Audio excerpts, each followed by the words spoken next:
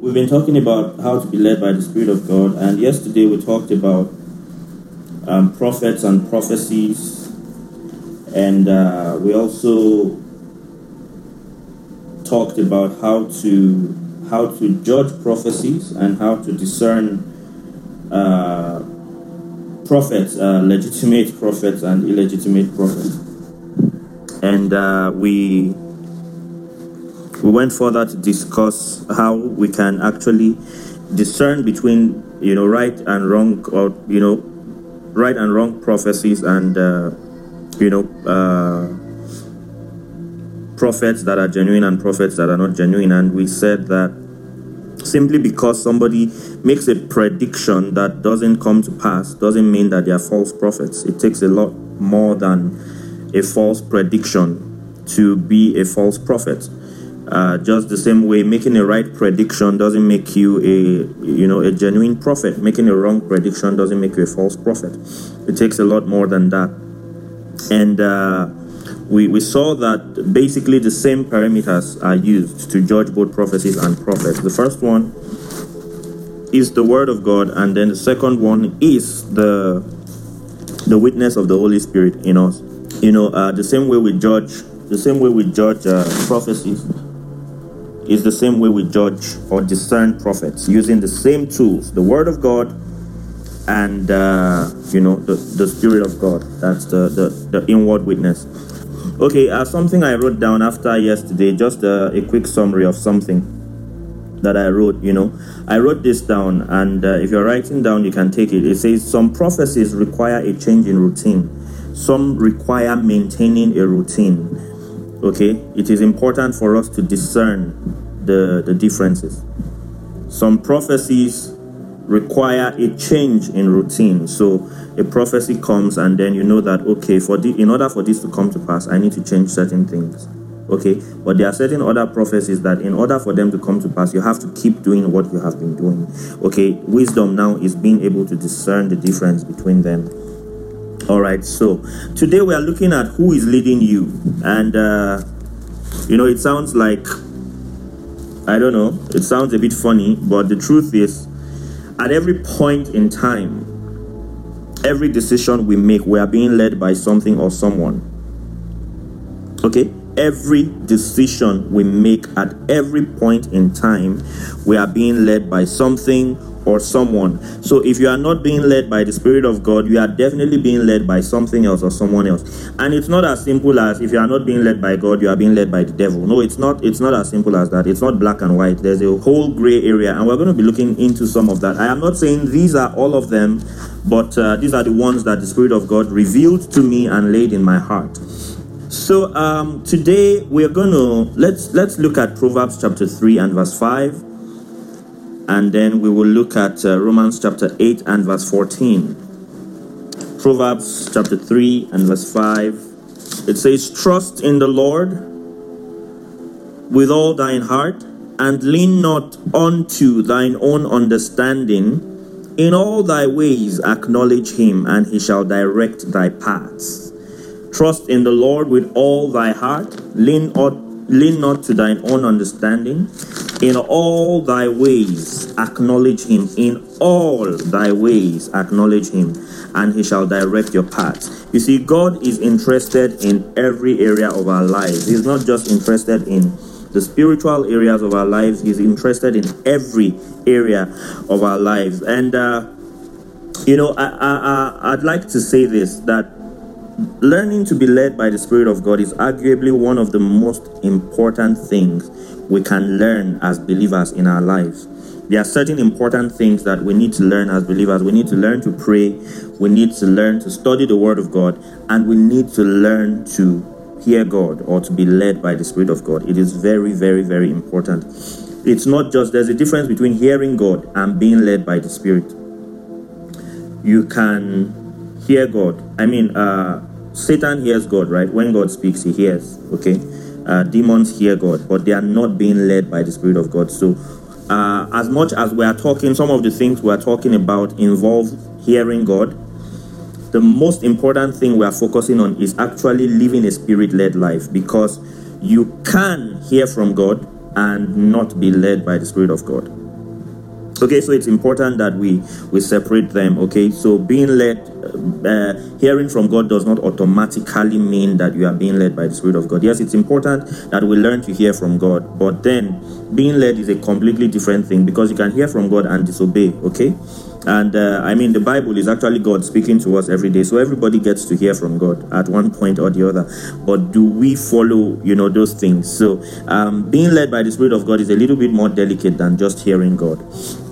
Okay, so like I said earlier, that learning to follow the leading of the Spirit is arguably one of the most important things a believer can ever learn.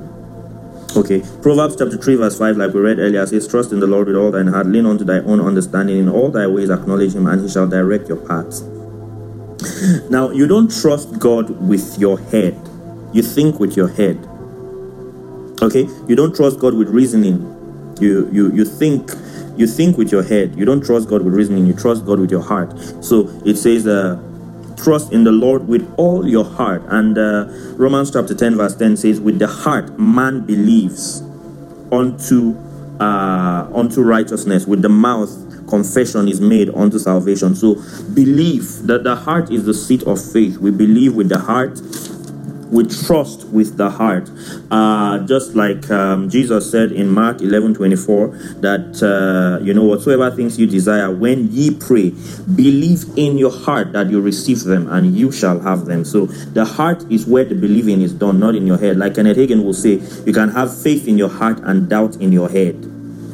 And for a while, I found it difficult to understand and assimilate that. But, Proverbs chapter 3, verses 5 and 6 helps us to understand that statement, because your understanding may be very contrary, but then you still have faith in your heart. Okay, so your head may not be able to figure it out and say, okay, this and that and that and that. But in your heart, you know that you are doing the right thing. So yes, it is possible to have faith in your heart and doubt in your head. So our faith cannot be sense-based. You can't. The Bible does not say we should trust the Lord with our mind or with our understanding. It says we should trust Him with our heart. And when it says in all our ways we should acknowledge Him, basically there are several ways that we acknowledge God. Number one, we have to acknowledge that God is there. Acknowledge that, okay, God, I know you are here. I know you are with me on this. Acknowledge His presence. First of all, acknowledge that God is there. And then secondly, you need to acknowledge that God knows more than you. Okay, like I said when we started this series, it is important to gather information. It is important to find out all the facts and figures. All those things are important. But don't be led by statistics. Don't be led by permutations. Okay, like I said in one of the previous classes, it's important to ask for direction. Yes, there are times that God will voluntarily show you things and tell you things, especially about the future. But if you are looking to hear from God and you're looking for direction and you're not getting anything, ask. The Bible says, "Ask and you will receive." Okay, the Bible says in the book of James that ye have not because you ask not. So it is important to ask. It is important for us to know that God is interested in being involved in every area of our lives.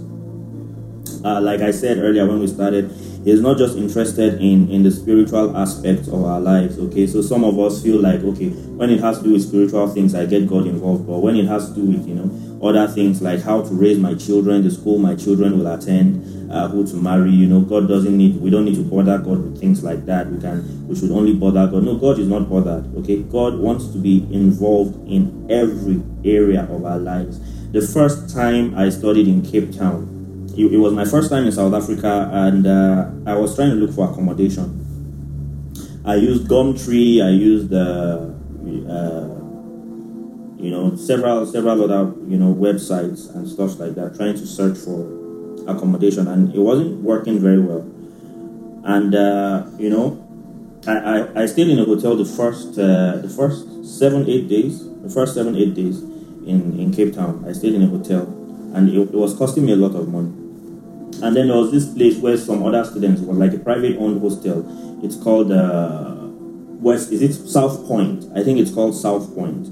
A private-owned hostel, 2 in a room or 1 in a room, and then they share kitchens and bathroom and toilets, and really neat and tidy place, really neat and tidy. And my classmates were like, come and stay. And I said, no, I don't want to stay in a hostel. I told them I don't want to stay in a hostel. And I was still trusting God, for leading, for direction. And I checked, went to places, went for viewing, things like that, but it just wasn't working out. And I took some time to pray. And I told God, you know what? I need you to help me get a house. I need you to get me a place, not just any place, but I want to be where you want me to be. And that night I had a dream. In the dream, I saw a room like a studio apartment. I saw the color of the curtain. I saw the color of the bed sheet, because I was looking for a furnished apartment. I didn't want to, I didn't want to start buying furniture, and then after a year, I'm looking to sell off the furniture. So I was looking for a furnished apartment. And I just saw some basic details. The color of the curtain, the color of the duvet, and a few other things. And then the next day, I just went out, set out. Normally, and then, the Spirit just, impressed in my heart to call a particular guy, Toby Adegoke. He was in the school before, a year before me, and we had discussed a little bit before I went to that school. He's in the US now. And so I called Toby, who was back in Nigeria at that time. And I said, look, man, I'm having trouble with accommodation, and especially because the time I went was January, and January is peak period. So it's usually difficult to get a new place in January. And also, because it was like middle of the month, or like around 14th, 15th January, even the places that I saw, they were only going to be available at the beginning of February, or at the end of February, or at the beginning of March. And so the deals were just not working out for me. And so I called Toby, and he said, well, that there was a place he stayed, that it was an old man, that he was going to check his phone if he has the old man's number. Anyway, long story short, he found the old man's number, a really old man, like in his 80s. I don't even know if the man is still alive. And he sent me the man's number. I called the man. The man asked me to come. The place was just walking distance from the school. It turns out the rent was 3,700 rands. This was in 2011. 3,700 rands, including utility bills, which was a deal I did not get anywhere. In fact, most of the other deals I was getting were like 4,000, 5,000 without utility, without furniture. Okay, so 3,700 with utility bills, close to the school. I won't have to spend a penny. Like, it was just like 3 minutes walk from the school. Okay, opposite the parliament in Cape Town. But that's not where it's, that's not where it ends. When I got there, the man said that there were 2 apartments. It was a 7-story building with 3 apartments on each floor. Okay, and he said there were 2 apartments left, and I should check them. So there was one on the 6th floor, there was one on the 7th floor, which was the last floor. We checked the one on the 6th floor. As soon as I entered, I had a witness in my spirit, this is not the place. The same building, same landlord, same design. I had a witness in my spirit, this is not the place. Okay, I told him, let's check the other one. And then we went upstairs, and as soon as he opened the door, room 702, as soon as he opened the door and I saw the place, I saw the same curtain I had seen in my dream. I saw the same duvet I had seen in my dream, the same colors, and I just had a witness in my spirit, this is the place. Now, I began to think, okay, it's the same landlord, it's the same deal. Why was God so specific about this room? And it wouldn't make any sense to me until several months later.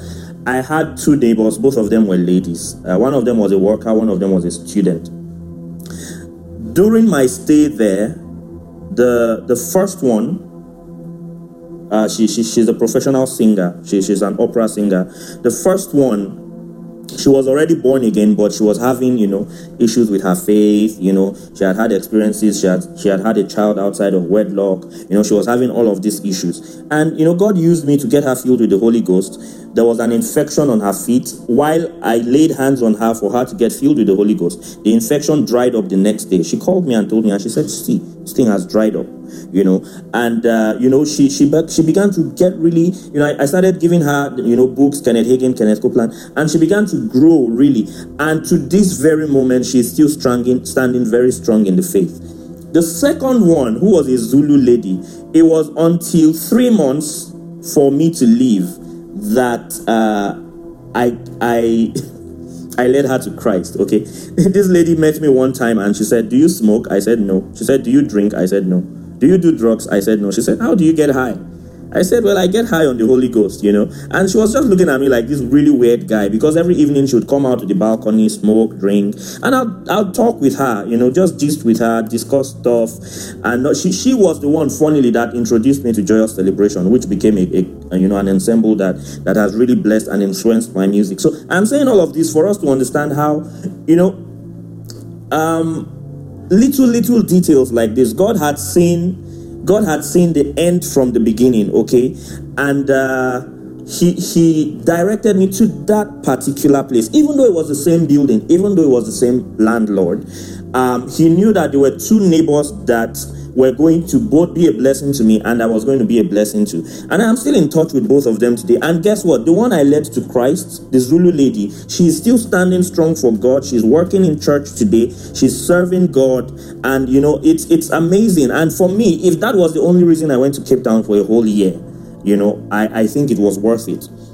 You see, so it's very, very important that we involve God in every little detail of our lives, okay? Sometimes we go and look for a house and, like I said, get information, get understanding, but at the end of the day, be led by the Spirit of God. Because there are some little fine details in our lives that you will never think of, but God is seeing everything all at once, okay? Even to the choice of car you buy. You see, even to the choice of car you buy. I once heard Jesse Duplantis say that, one time God told him, "You've been buying cars for yourself. I want you to let me pick one for you this time around." And he said, "Okay, how do I know which one?" God said, "Just go to the car dealer, so car dealer." He went to the car dealer and he was walking around and he was looking, and there were some other ones that he's, based on his understanding, he liked, okay? And even the dealer was trying to market some other products to him, but he didn't have a witness in his spirit. And finally, he saw a particular Toyota product. It wasn't even a color that he liked. It wasn't the color that he liked, and the Spirit of God told him, "This is the one." I watched Jesse Duplantis say this. He said, of all the cars he has ever driven in his life, that was the only car that he enjoyed from the day he bought it to the day he gave it out. It never gave him one headache. It never gave him one problem. So you see, God is interested in everything we do, even to the choice of, so if we involve him, the thing is we think we are bothering God, but we are not. He wants to be involved, because there are some of these little details.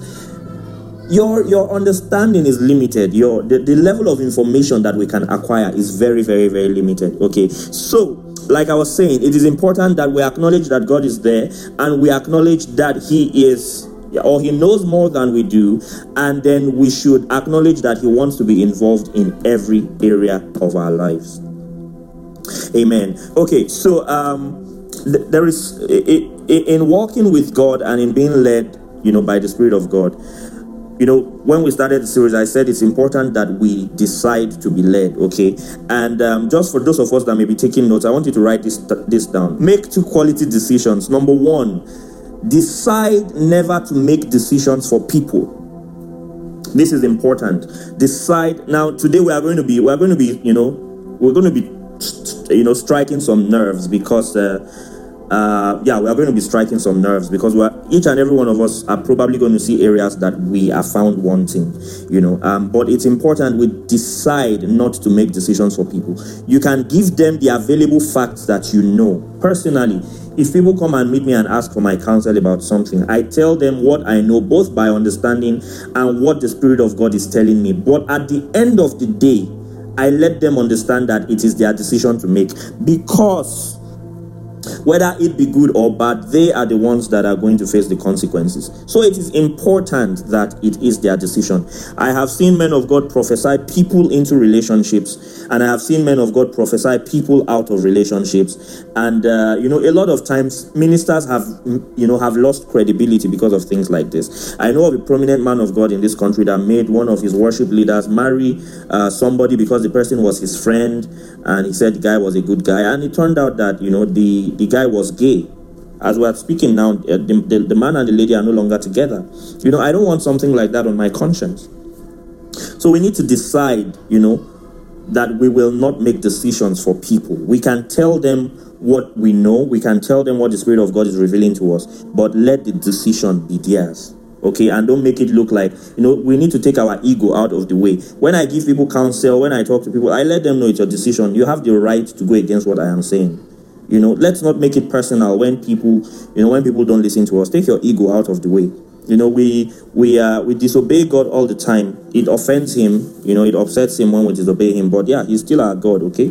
And he's not keeping malice with us. So don't take it so personal when you say something and then somebody decides to do something else, okay? We need to learn to respect people's decision. That's the first decision we need to make. And secondly, we need to decide that we will not let any man make decisions for us. It's a coin with two sides. Don't decide for people. Don't let people decide for you. I respect men of God. I honor men of God. But I'm not going to let anybody make decisions for me. Bishop Oyedepo, when he received the vision for Living Faith, he met a man of God called Pa Elton. Pa Elton was... he was like Samuel in those days. They said his word never fell to the ground. He was a very prophetic man. They said he would minister to people over the phone and amputated arms would be growing out. He was really anointed. Bishop Oyedepo went and met him. He says this story, but he doesn't call his name, okay? But, people that have been with him way back, they know it's Pa Elton. Pa Elton was, I think he was a British missionary or so, okay? And he told the man that, God has asked me to do this and that and that and that. Like they say, when you receive a vision, go and submit it for scrutiny to, greater men of God. The truth is a lot of persons have lost their ministry in so doing. I am not saying we should not be answerable to people. I'm not saying we shouldn't be answerable to people. I am not saying we should not submit to authority, but we should know where to draw the line. Do not play God in the life of anybody, and don't let anybody play God in your life. This is very important. I have seen people that God gave them an assignment. They go and meet this man of God, and the man of God tells them, don't do it. And then they don't do it because they respect the voice of a man more than the voice of God. Well, yes, God is going to hold that man accountable for misleading you, but God is also going to hold you even more accountable for not listening to him directly. So we need to understand this. Now, Bishop Oyedepo went and met Pa Elton, and Pa Elton told him, you are not called. He told him that you are not called. And Bishop Oyedepo, he looked at the man and he grabbed, Mama Faith, who they were they were dating at that time, and he grabbed her by the hand and said, let's go. And he told the man that, well, we will see if God has called me or not. And according to Bishop Oyedepo, he said before the man died, he saw. Okay, so the truth is this. There was something I wrote down. I said, God does not owe it to you to talk to someone else about you. He owes it to you to talk to you about you. I'll say it again. God does not owe it to you to talk to someone else about you. He owes it to you to talk to you about you. And there are certain details in your life that God will never reveal to anybody else. If you don't understand, it doesn't matter how anointed the prophet is. It doesn't matter if you can see the past, present, and future. I am telling you that there are certain details in your life that God has sealed, and it is going to be revealed to only you. So if you don't learn to crack the code to be able to hear from God for yourself, there are certain things you will, no matter how anointed the prophet is, God will not show them. Because this is your life, okay? Even though God can reveal certain things through prophets, there are certain details. It's just like the life of Jesus Christ. There were so many things that were prophesied about him. So many things that were prophesied about him. Daniel prophesied about him. Isaiah, Moses talked about him, David talked about him. All the prophets talked about Jesus Christ one way or the other. But there were still certain details that were left out. And they were left for only Jesus Christ. So this is important for us to know. So for those of us that think if we gather enough prophets and we take from here a little, there a little, there a little, we'll be able to get the whole counsel of God for our lives. Trust me, what you will get will be confusion. What you will get will be confusion. I have had prophets that I respect very much and 3-4 of them telling me different things about the same thing. At the end of the day, if you are not careful, you can get confused. And these people are well-meaning. These people are genuinely anointed. Okay, but I am telling you, there are certain things, if you don't learn to hear from God for yourself, He will not tell anybody else. He's waiting for you to come so that He can tell you. See, there are messages that can be sent through people, but there are messages that can only be delivered face to face, mouth to mouth. Okay, so it is important that we realize this. Okay, God deals with all His children in a unique way. He wants to have a father-child relationship, with everybody. And there are certain things your father can send your brother to tell you, or your father can send your neighbor to tell you, or your father, let's say maybe you are in school and your father wants to send a message. There are certain things he can send somebody, say, okay, tell my son this. But there are certain things that no matter, what, he's going to wait until he can see you. It's just like you hear people say things like, dude, this thing is not something that, it's not even a phone matter till we see face to face. There are certain dimensions of conversation that can only happen with a degree of proximity and intimacy. So we need to understand this. Okay, God wants to have a father-child relationship with all His children. And, for those of us that have siblings, that your mode of communication is, the way you relate with your parents might not be the same way your brother and your sister relate with your parents. But all of you are children, and your parents appreciate the uniqueness in all of your relationships. So it's important. Why am I saying this? God may not deal with all of us, using the same patterns. Me, for instance, of course, the primary way God leads every believer is through the inward witness. That's the primary way, through our spirits and the Spirit of God within us. That's the primary way God leads and will continue to lead every believer, even prophets. And you see, this is the reason. Let me be honest with us. A lot of prophets that I have met that are very prolific with word of knowledge and stuff like that, and they can see into other people's lives. When it comes to their own lives, they can be very, very confused. I am telling you with a lot of certainty. This is not a speculation. A lot of people, prophets that I know that God uses to help people get clarity and direction, when it comes to their own lives, they are confused. You know why? Because when God wants to speak to you about your own life, He's not going to give you a word of knowledge. He expects you to hear from Him like every other believer hears from Him, through the Spirit of God in your spirit. And this has to be developed. This is not a gift of the Spirit. This has to be developed. A gift of the Spirit is given, for service, for the profiting of all. So the gifts of the Spirit is just like an anointed man, a healing minister, okay? You are laying hands on people and they are getting sick. If you become sick, you will need to exercise your faith to receive healing like everybody else. The healing anointing is not automatically going to minister to you. This is why we know so many healing ministers that died of sickness. Because, you see, you are going to have to learn to exercise your faith and receive from God like everybody else, even though you carry the anointing. It's the same way God can use you to direct and lead, and instruct other people. But when it comes to your own life, you are going to have to learn to hear from God like everybody else. And that is through that inward witness or the inward voice. And you see, the problem is a lot of prophets or a lot of prophetic people depend so much on the gift that they really don't develop their spirit man. And so you can see that when it comes to their own personal lives, they can make some really stupid decisions. And then you'll be wondering and say, but this guy sees now. This guy, God has used him to guide me and to help me and to instruct me and to give me clarity. How come he's making such poor choices? It's because even though you are a prophet and you have the gifts of the Spirit, you have the revelational gifts of the Spirit, you still need to learn to hear from God concerning your own life. So if you have not developed your spirit man to hear from God about your own life, even though God is using you to help other people with clarity, you are going to be very, very confused about your own life. Okay, so this is why it's important that we really practice hearing from God. And like I was saying earlier, there are different ways. We've talked about some of them that God leads us. Primarily, it is the inward witness and then the inward voice.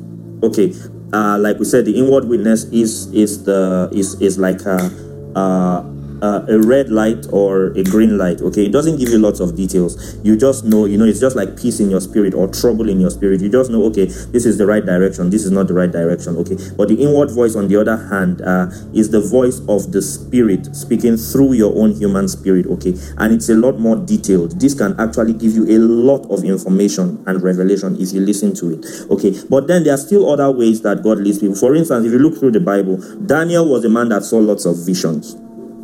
Daniel saw lots of visions. Joseph, on the other hand, Joseph never really saw a vision. God spoke to him a lot through dreams.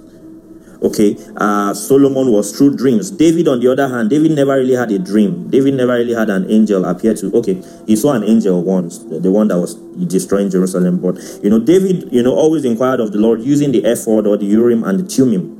Okay, Moses, on the other hand, the Bible speaking in Hebrews Numbers chapter 12, where God was reprimanding Aaron and Miriam. He told them that, if there's a prophet among you, I'll reveal myself to the person in dreams and in visions. But Moses is not like that. With Moses, I speak mouth to mouth. Okay, and when we look at the life of Jesus, for example, there is no record of an angel coming to give Jesus direction. There is no record of Jesus seeing a vision. There is no record of Jesus having dreams. There's no record of that. As a matter of fact, the two times that God spoke to Jesus in an audible voice, it was not for his benefit. It was for the benefit of those listening. The first time was during the baptism, where it says, "This is my beloved son in whom I am well pleased." And then the second one was on the Mount of Transfiguration, on the Mount of Olives, where it says, "This is my beloved son, hear ye him." And it was for the benefit of the people around, not for the benefit of Jesus per se. So, and we understand from John chapter 15 verse 19, Jesus said, "I do nothing except that which I do see my Father do. I say nothing except that which I hear my Father say." So Jesus was constantly being led by the Spirit of God. The question is how? There's no record of him having dreams or visions. So it means that even Jesus had to depend on the Holy Spirit. Jesus had to depend on listening from within. Listening from within. So if Jesus had to do that, and I believe this very strongly, that one of the reasons Jesus came to the earth, of course, we know that the main reason is to destroy the works of the devil, and part of that plan was salvation and all of that. But one of the reasons he came was to also show us an example of how to live. You see, because if it was just to die and to shed his blood, then at birth, when Herod was looking for him, God would have allowed them kill him, and it would have still been a pure sacrifice, right?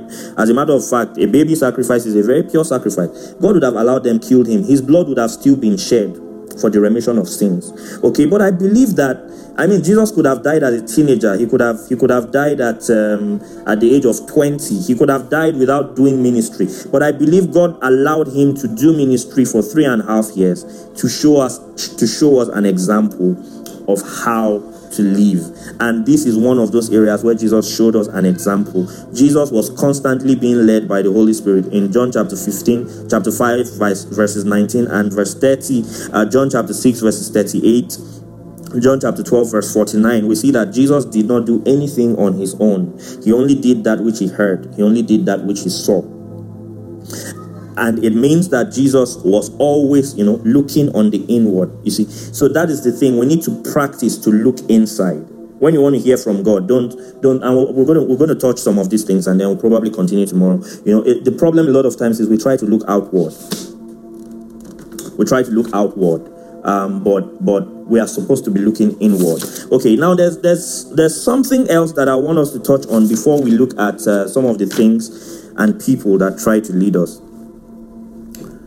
In the Old Testament, we see a lot where it says there, the word of the Lord came, or the word of the Lord came, and the word of the Lord came. One of the ways that we are led that I didn't talk about is by the Spirit of God is actually the voice of the Holy Spirit directly. And sometimes this is so authoritative that it might feel like it's an audible voice. Now, what is the difference between this and the Holy Spirit leading us through our spirits? Let's look at Acts chapter 13.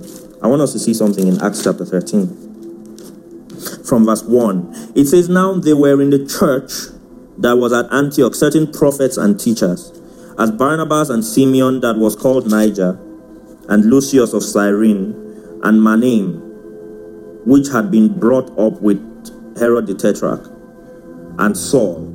As they ministered to the Lord and fasted, the Holy Ghost said, separate me Barnabas and Saul for the work whereunto I have called them. Now the question is, who did the Holy Spirit speak to?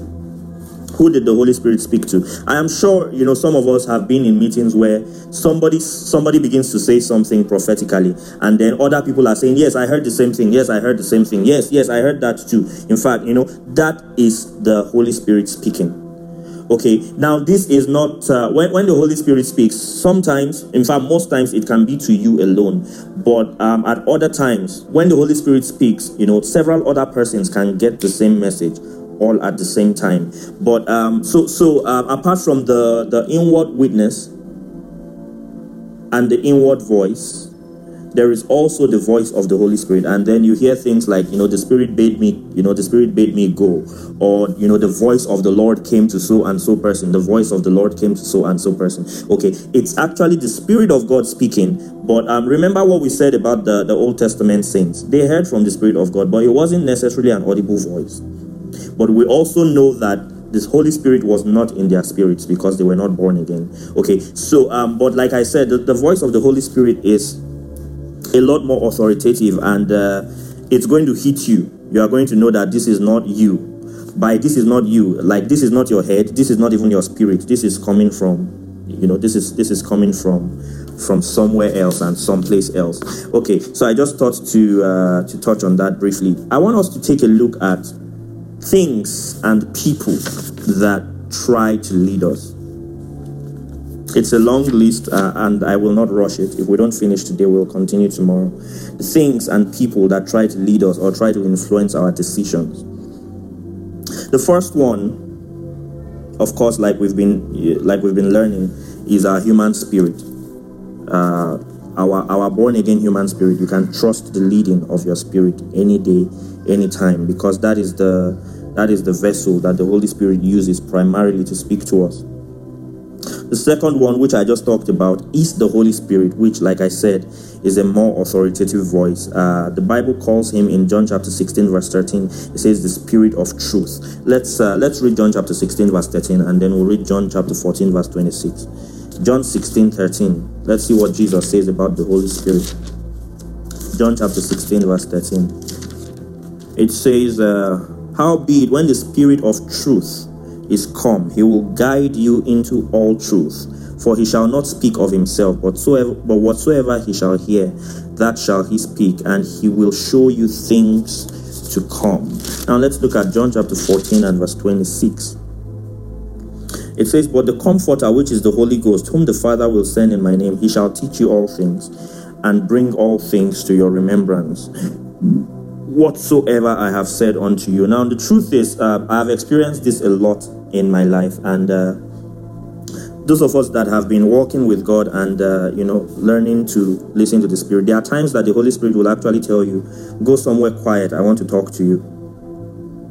Go somewhere quiet, I want to talk to you. And there are times that you can actually have conversations with the Holy Spirit. Now you can ask questions and you will receive answers, and you will know that this is not you. It's like an actual conversation, and you don't have to open your mouth. Sometimes you open your mouth, but sometimes it's just your heart and then the Spirit of God. Okay, so the Spirit of God talks to us, and he talks to us, and you talk back to him, and he talks back to you. And so this is but a lot of times, you see, like I said, your mind has to be really quiet. Your mind has to be really quiet, because when the Holy Spirit talks to you, he wants your attention, except he's just trying to prompt you to do something. Like Bishop Oyedepo, his story, he said actually that the Spirit of God told him, go somewhere quiet, I want to talk to you. And then he went and rented that hotel room, and then where he had that, was it 16 or 18 hour long vision, So the Spirit of God talks to us. As a matter of fact, it seems that whenever I am in the bathroom, that is when the Holy Spirit, I don't know, there's something with me, the Holy Spirit and bathroom. Whenever I am in the bathroom, the Holy Spirit speaks to me a lot, and sometimes he may just be talking to me about a scripture. Sometimes he may be talking to me about something he wants me to do, or something that I am doing that I shouldn't be doing, But I notice that whenever I'm in the bathroom or I am sitting on the toilet seat, I don't know why. Maybe, I don't know, maybe it's because at that time, all my other senses are really not very active. And so I just don't know. I don't know if anybody else experiences that, but for some strange reasons, the Holy Spirit speaks to me a lot in the bathroom. Okay, so I said number 1, our human spirits. Number 2, the Holy Spirit. Number 3, we're going to dwell here a little bit and we'll trust God to help us, is fear. Fear influences people's decisions. Anything that can influence your decision is leading you. The Bible says in 2 Timothy chapter 1 verse 7 that for God has not given us the spirit of fear, but of power and of love and of a sound mind. Okay, so fear is a spirit. Just like the Holy Spirit can lead us, fear, the spirit of fear, can also lead us. Let's take a look at Hebrews chapter 2 verses 14 and 15. Hebrews chapter 2 verses 14 and 15. It says, for as much then as the children are partakers of flesh and blood, he also himself likewise took part of the same, that through death he might destroy him that had the power of death, that is the devil, and delivered them who through fear of death were all their lifetime subject to bondage. You see, fear leads us into bondage. Now, I'm gonna say a few things, and if we will be honest and we will, examine our lives, we will see that a lot of decisions that we have made at points in our lives have been motivated by fear. Now, there are certain things we need to understand about fear. Fear makes your mind unsound. In other words, fear is not rational. Fear is not reasonable.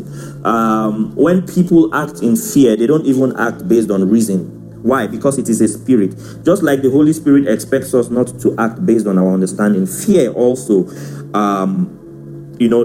makes people not to act based on their understanding. There are a few things I wrote down.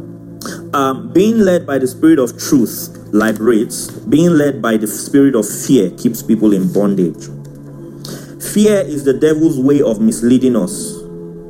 Just as the Spirit of God can only lead us through faith, Satan needs the weapon of fear to be able to lead us. The enemy is always preparing traps. He cannot force you into it, but he can lead you into it through fear or bad choices. Now let's take a look at a scripture in Matthew chapter 14 from verse 23. Let's take a look at a story. It's a story we all know, but I want us to just take a look at something. Matthew chapter 14 from verse 23. I said fear makes your mind unsound. Fear makes you irrational. Matthew chapter 14 from verse 23. And when he had sent his disciples away, he went up into a mountain apart. Okay, let's go to 24. But the ship was now in the midst of the sea, tossed with waves, for the wind was contrary. And in the 4th watch of the night, Jesus went in unto them, walking on the sea. And when the disciples saw him walking on the sea, they were troubled, saying, It is a spirit. And they cried out for fear. But straightway Jesus spake unto them, saying, Be of good cheer, it is I, be not afraid. And Peter answered him and said, Lord, if it be thou, bid me come unto thee on the water. And he said, Come. And when Peter was come down out of the ship, he walked on the water to go to Jesus. Now look at verse 30. But when he saw the wind boisterous, he was afraid. And beginning to sink, he cried, saying, Lord, save me. Now the question is this. What did the wind have to do with Peter walking on water? You see, that's the problem with fear. It doesn't make us think. Because if you think about it, even if that water had been very calm and there was no wind, would Peter have been able to walk on the water? The answer is no. Can you walk on a swimming pool water where there's no storm? The answer is no. Okay, but now there is wind, and this guy is no longer thinking. He's no longer being rational that, okay, my walking on this water right now has nothing to do with the wind or a storm or whether there's a calm and anything like that. It has to do with the power of God that was released from the words of Jesus Christ. But at that point in time, he was no longer rational. When he saw the wind boisterous, okay, if it was on a very calm day, would you have been able to walk on water on your own? You see, so the thing is, when you look at the decisions that people make based on fear, they are, apart from the fact that they are not spirit-led, they are not even rational. But believe me, if we are going to look at our lives and we are going to look at some of the decisions that we have made, and if we are going to be honest, we will admit that fear has influenced us a lot of times. You see, for instance, let's say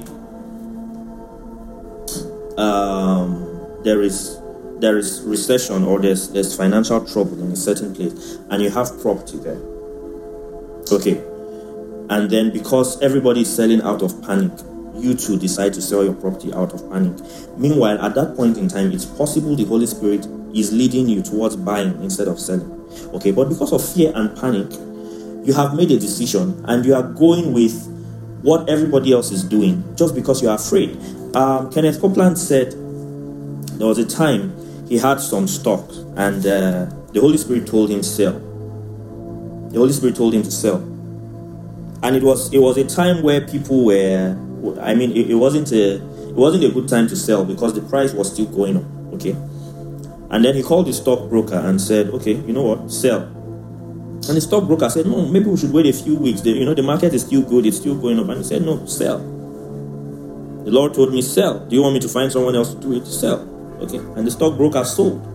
The next week, the market crashed. It crashed so bad that the stockbroker told Kenneth Copeland that of all the people that I represent, you were the only person that made profit from those stocks. And we've seen some of these things happen in the reverse. People are panicking that the market is crashing and they are selling and they are selling and they are selling, and then suddenly it rebounds, and then you begin to look stupid for the decision that you have made. Okay, but people are being led by fear so much. People have gone into marriages because they are afraid that if I don't marry this one, someone else might not come. Crazy decisions. You can think in your own life, or people around you, people that have made decisions just because they were afraid. You say, men are no longer coming. Men are no longer coming.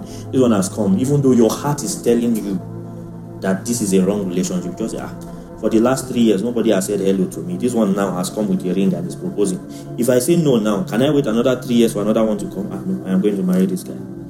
Okay, so we're going to the next point now.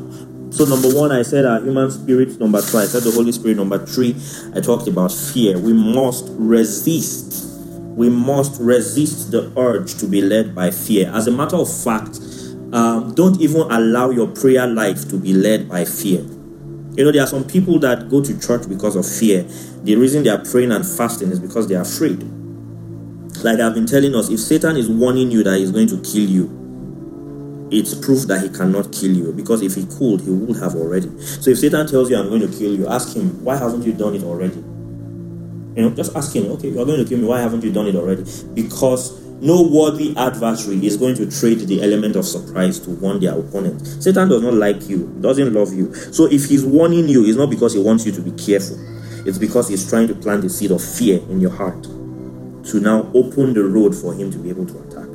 So please don't. I know people that have done crazy things.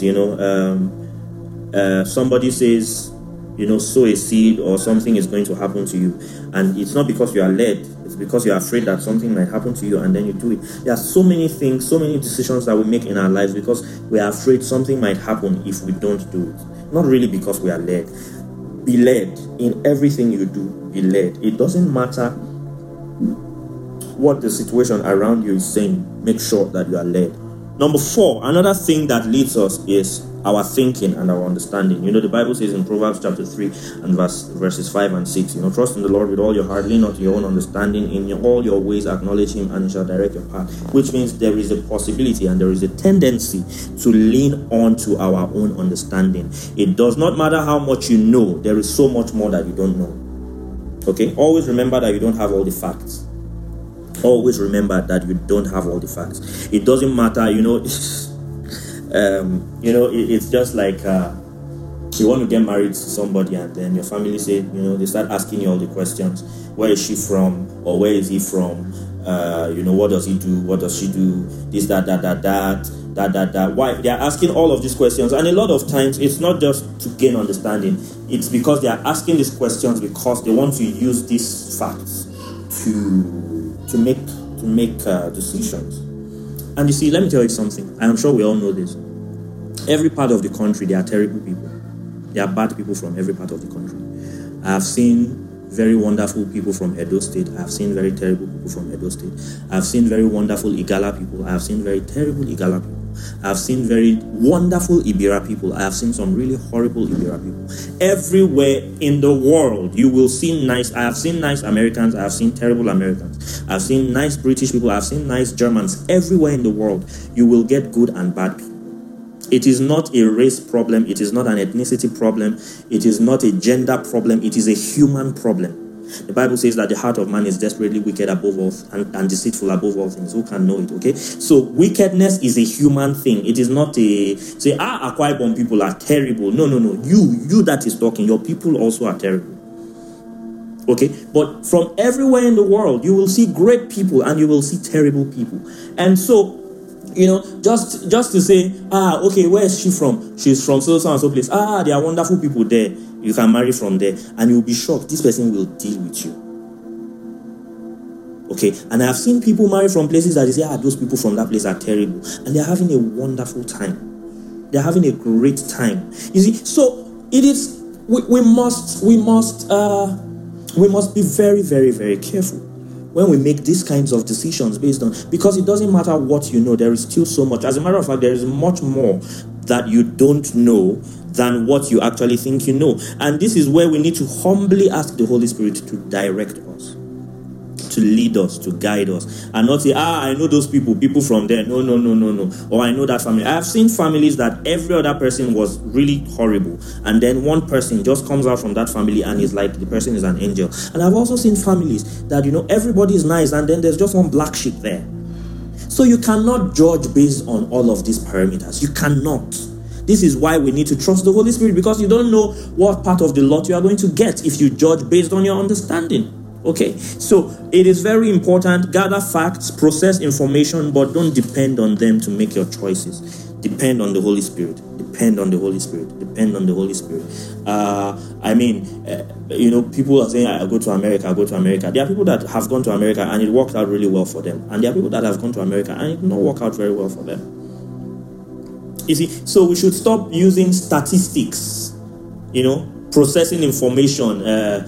What did this person say? What did this person say? What did this person say? You now gather all of the statistics and say, okay, based on statistics, the people that make this decision, about 70% of them are going to be all right. You don't know if you are going to be that 30% that will not be all right. You don't know. All right. So that's number 4. Number 5, let's not make decisions based on emotions or feelings. A strong feeling can also be very wrong. Jesus was never led by emotions. Jesus was led by compassion, or he was moved by compassion. Not led by compassion. He was moved by compassion, but he was never led by emotions. So we need to be very careful. Simply because somebody is appealing to your emotions, or simply because somebody is crying, does not mean you should do a thing. Or simply because something makes you happy doesn't mean you should do it.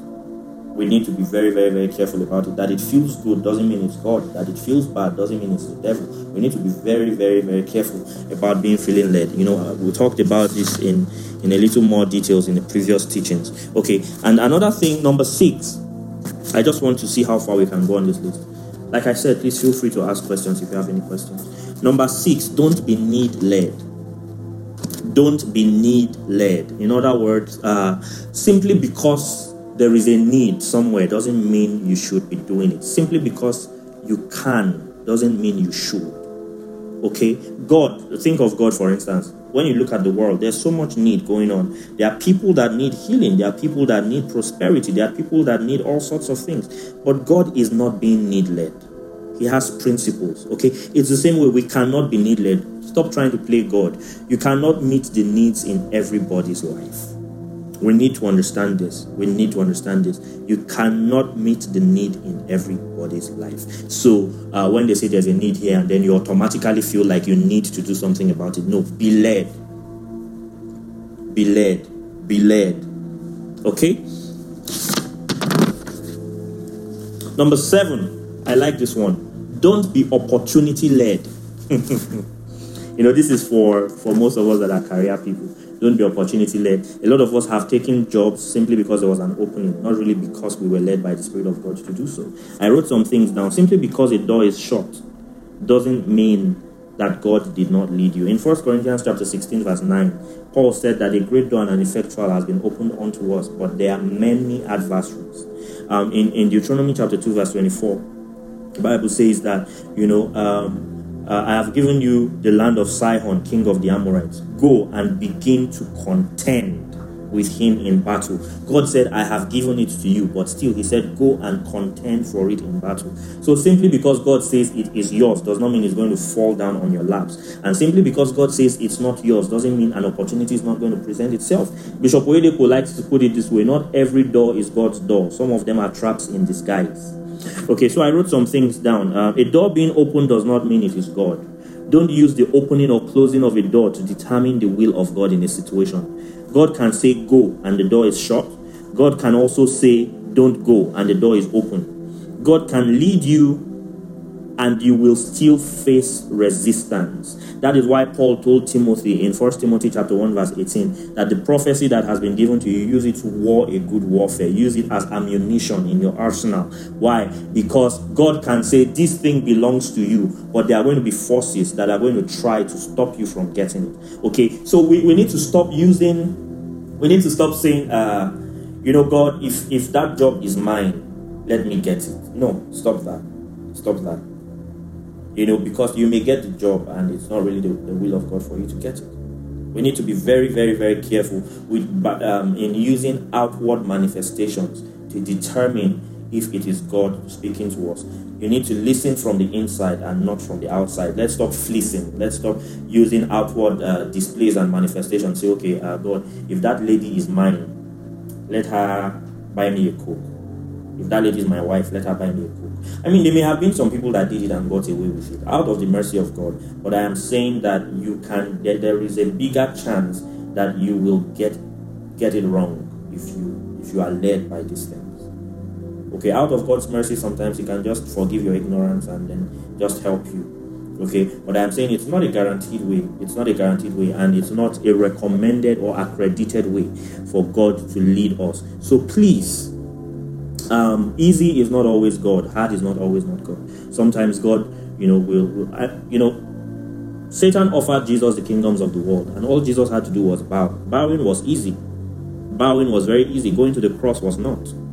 Or was it the will of God for Jesus to go to the cross? Yes, it was. But it wasn't easy. It wasn't easy. So you see, we need to be very, very, very careful. Simply because an opportunity presents itself doesn't mean that God is in it. And simply because, okay, let me tell us this story. Jerry Savelle said God told him one time that there was a parcel, there was a big parcel of land, and God told him that He was going to give him that land, and He will pay whatever He wants to pay for that land. And a few weeks later, he saw it on the newspaper that a company had bought the land. And so he took the newspaper and showed it to God, and he said, Lord, you told me you were going to give me that land, but see. And God said, I don't read newspapers. He said, I told you I'll give you that land. I am giving you that land. Long story short, within a few months or years, the land had passed on to about 3 or 4 different owners. The people that bought it the first time, they bought it from the government, whether they couldn't pay the lien or they couldn't something, they sold it. And, the government sold it to someone else and sold it to someone else and sold it to someone else. And then finally, the government said, okay, they reached out to Jerry Savelle and said, okay, we're trying to sell off this property. We're trying to get it off our books. You seem to be the only one developing properties around this region that is not going bankrupt. Every other person that has tried, they are going bankrupt. So will you buy it? And Jerry Savelle said, yes, that he would buy it.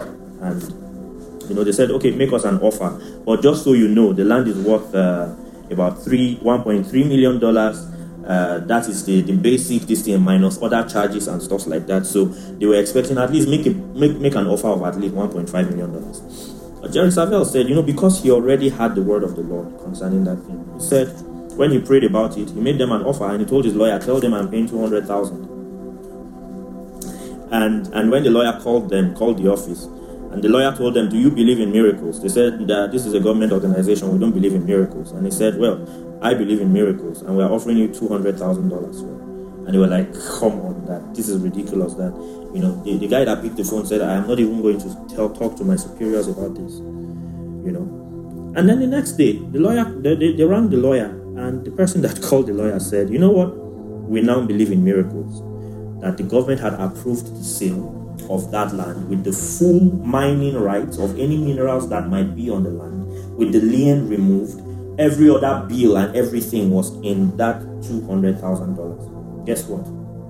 When Jezebel took possession of that land, he discovered that there were gas wells on that land. Gas wells on that land. And so the government now, or rather, gas industries, gas mining, I don't know what they're called. They are paying him royalty for mining gas on his land. All he had to do was buy the land, and he's receiving millions of dollars annually from that land. You see, but the thing is, God told him, I am giving you that land and you're going to pay anything you want for it. And for a few years, and between about 3 or 4 different buyers, it looked like, okay, God, what are you saying here? You told me this is mine, but look at it in someone else's hand. You see, so we need to be very careful when we are being, led by opportunities. God told the children of Israel, I am giving you Canaan, but there were giants in the land. There were giants in the land. Okay, so simply because it's vacant doesn't mean you should occupy it, and simply because it is occupied doesn't mean it is not your possession. This is the danger with being opportunity-led, because you just see every opportunity as, oh wow, this opportunity has presented itself, I cannot turn it down. This is a once-in-a-lifetime opportunity. Who told you that? Who told you? Was it God that told you it's once in a lifetime? We need to be very, very, very careful about these things. Okay, and then we will take one more today. Don't be people-led. We've talked about this briefly before, but I want to talk about it again. You see, the problem is sometimes we want to make decisions, and we try to speak to as many people as possible and try to sample opinions like we are conducting an election, and we're sampling opinions. Okay, and sometimes it's that I know certain persons that no matter what, if so and so person tells them this is what you do, that is what they do. It's okay to honor people. It's okay to respect people. It's okay to have people, in authority that you submit to. But remember what I said earlier. Never make decisions for people, and never let anybody make decisions for you. It doesn't matter who the person is. Even God does not make decisions for us. He lays the facts bare, and then he lets us make the decisions. Do not anybody that wants to make decisions for you. It doesn't matter who they are. It doesn't matter how well-meaning they are trying to control you. It's a controlling spirit. Okay, it's a controlling spirit, and we must be very, very, very careful about that. And there's a lot of witchcraft and manipulation and controlling spirits in the body of Christ. So it could be a father, it could be a mother, it could be a sibling, it could be an uncle, an aunt, it could be a friend, it could be a pastor. We need to be very careful. Do not be led by people. I am not saying don't listen to people. I am not saying don't listen to good counsel. But at the end of the day, there must be a witness in your spirit. If there is no witness in your spirit, don't do it. Let's look at Micah chapter 7 and verse 5. It says, trust ye not in a friend, put ye not confidence in a guide. Keep the doors of thy mouth from her that lieth in thy bosom.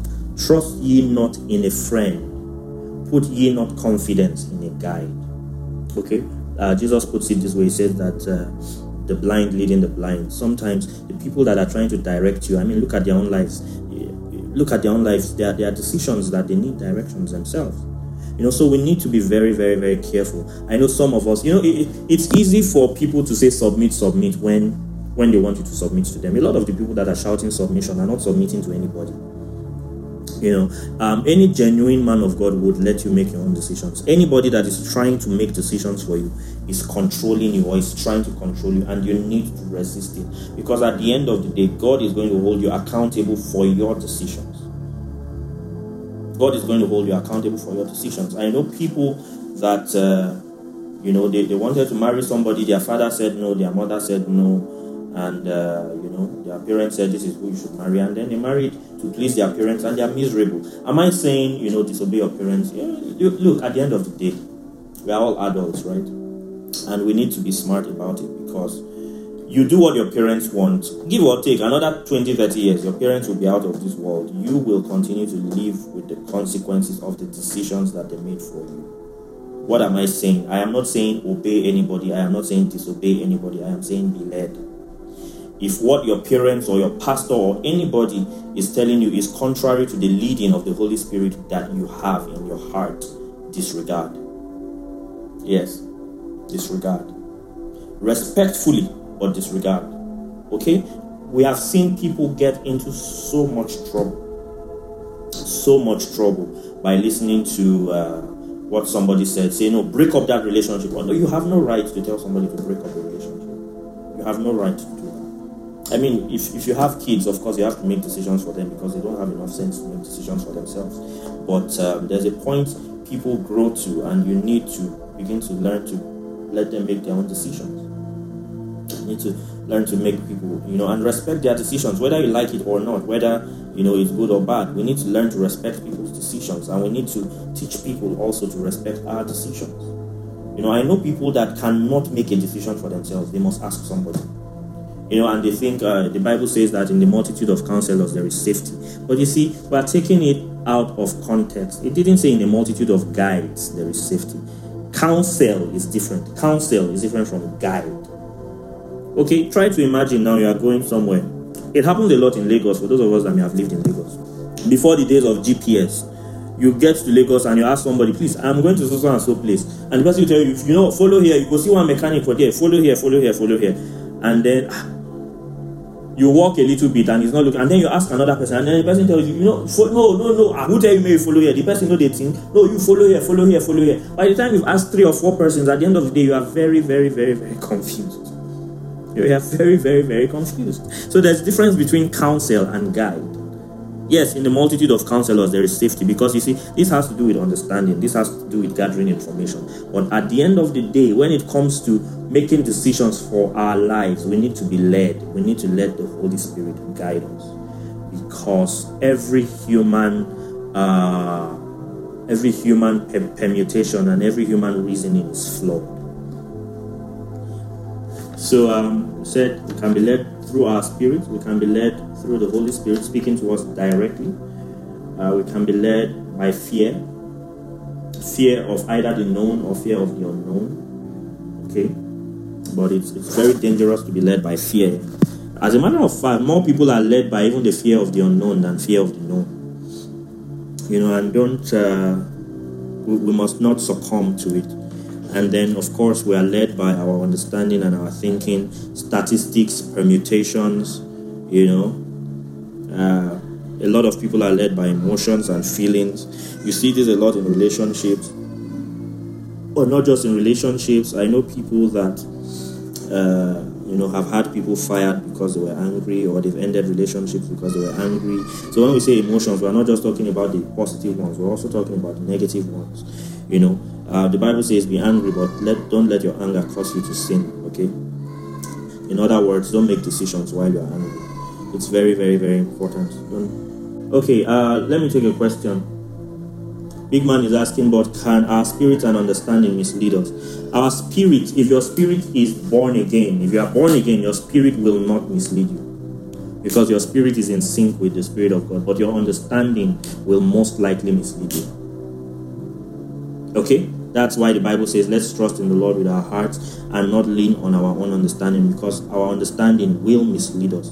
But our spirit, our renewed human spirit, will not mislead us. The only time we will be misled is when we are getting the signals from our spirit muddled up with what is in our heads. And this is why, you know, we talked the day before yesterday about training our spirit man, okay? It's a continuous thing. You don't train your spirit man and then you stop training it. No, it's a continuous thing. It's like eating.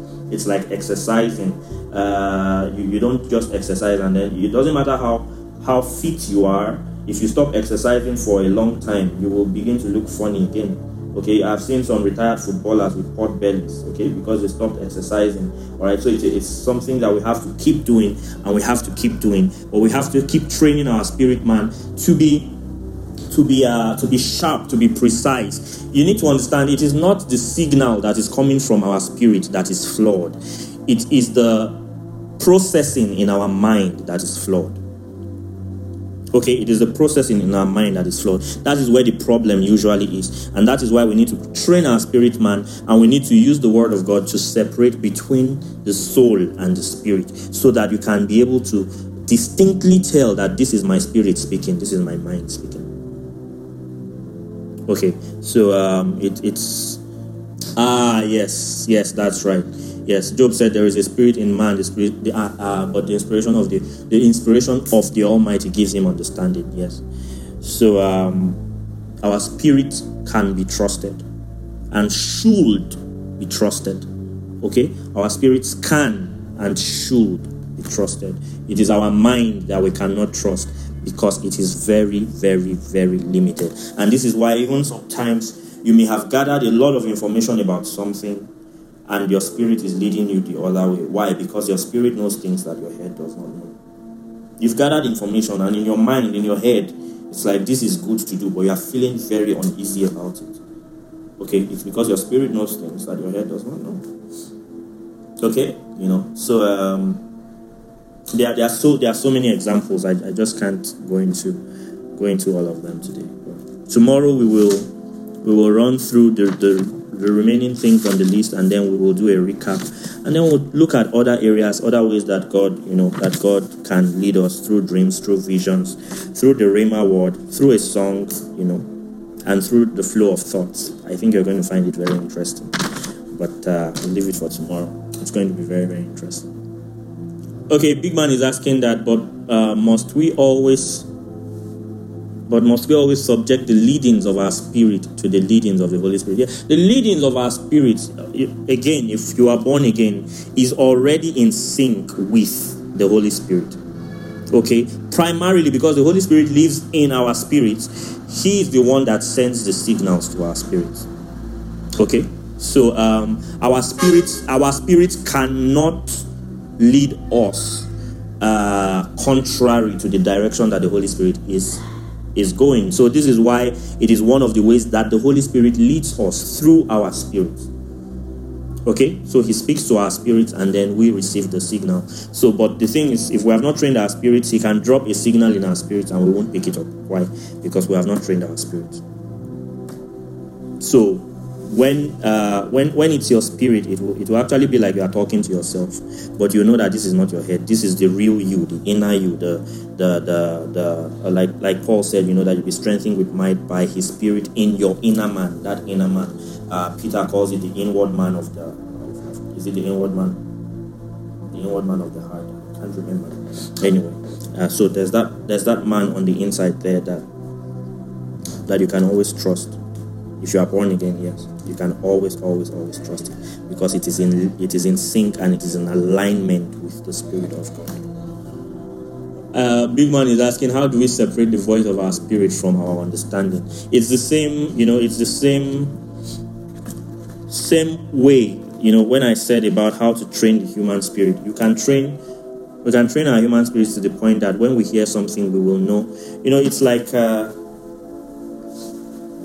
Okay, let me put it this way, Big Man. You are an audio engineer, right?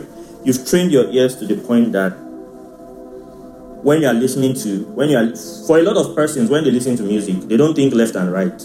They just think, I am listening to music. But when you listen to music, because you have trained your ears, you can pick what is sounding in the left side, you can pick what is sounding on the right side. You can pick what instrument is panned in this direction. You can pick what instrument is panned in that direction. Now, you can do this, but a lay person that has not been trained cannot do it. You can separate an entire mix with your ears in your head. Okay? But every other person cannot do that. Why can you do this? You were not born like this. You were trained, and you trained with practice, with listening and listening and listening, and now you can separate things. I mean, there are people that can hear a frequency. I cannot do it because I've not trained my ears to do that. But there are people that can hear frequencies and you can say this is the frequency that is ringing, and they will be very accurate about it. So, but it's training. It's the same way with the things of the spirit. Okay, it's a product of training. We train our spirit man to the point that we can now clearly separate our mind, understanding, reasoning, rationale. We can, all logic, all of that. We can clearly separate it from the Spirit of God. This doesn't happen in a day. It takes time, it takes discipline, it takes work. Okay, but just the same way right now, because you have invested time, you have used discipline, you have used work, you can use your ears and separate a mix. The same way in the spiritual, you can use your spirit and separate the mix, in your mind and your spirit and all of that. So yeah, it takes time, it takes discipline, it takes practice. Well, the spirit, thank you so much, Ako. The spirit's training, like I said, the word, meditate, study the word, meditate on the word, practice the word, practice obedience, instant obedience, the instant promptings you get, practice it, and then pray in the spirit and then fast. Okay, these are things that the problem is sometimes people think all I need to do is do this once, do a 7-day fast and then I'm good. But no, there has to be consistency. It has to be a lifestyle, and then you get to a point you just master it.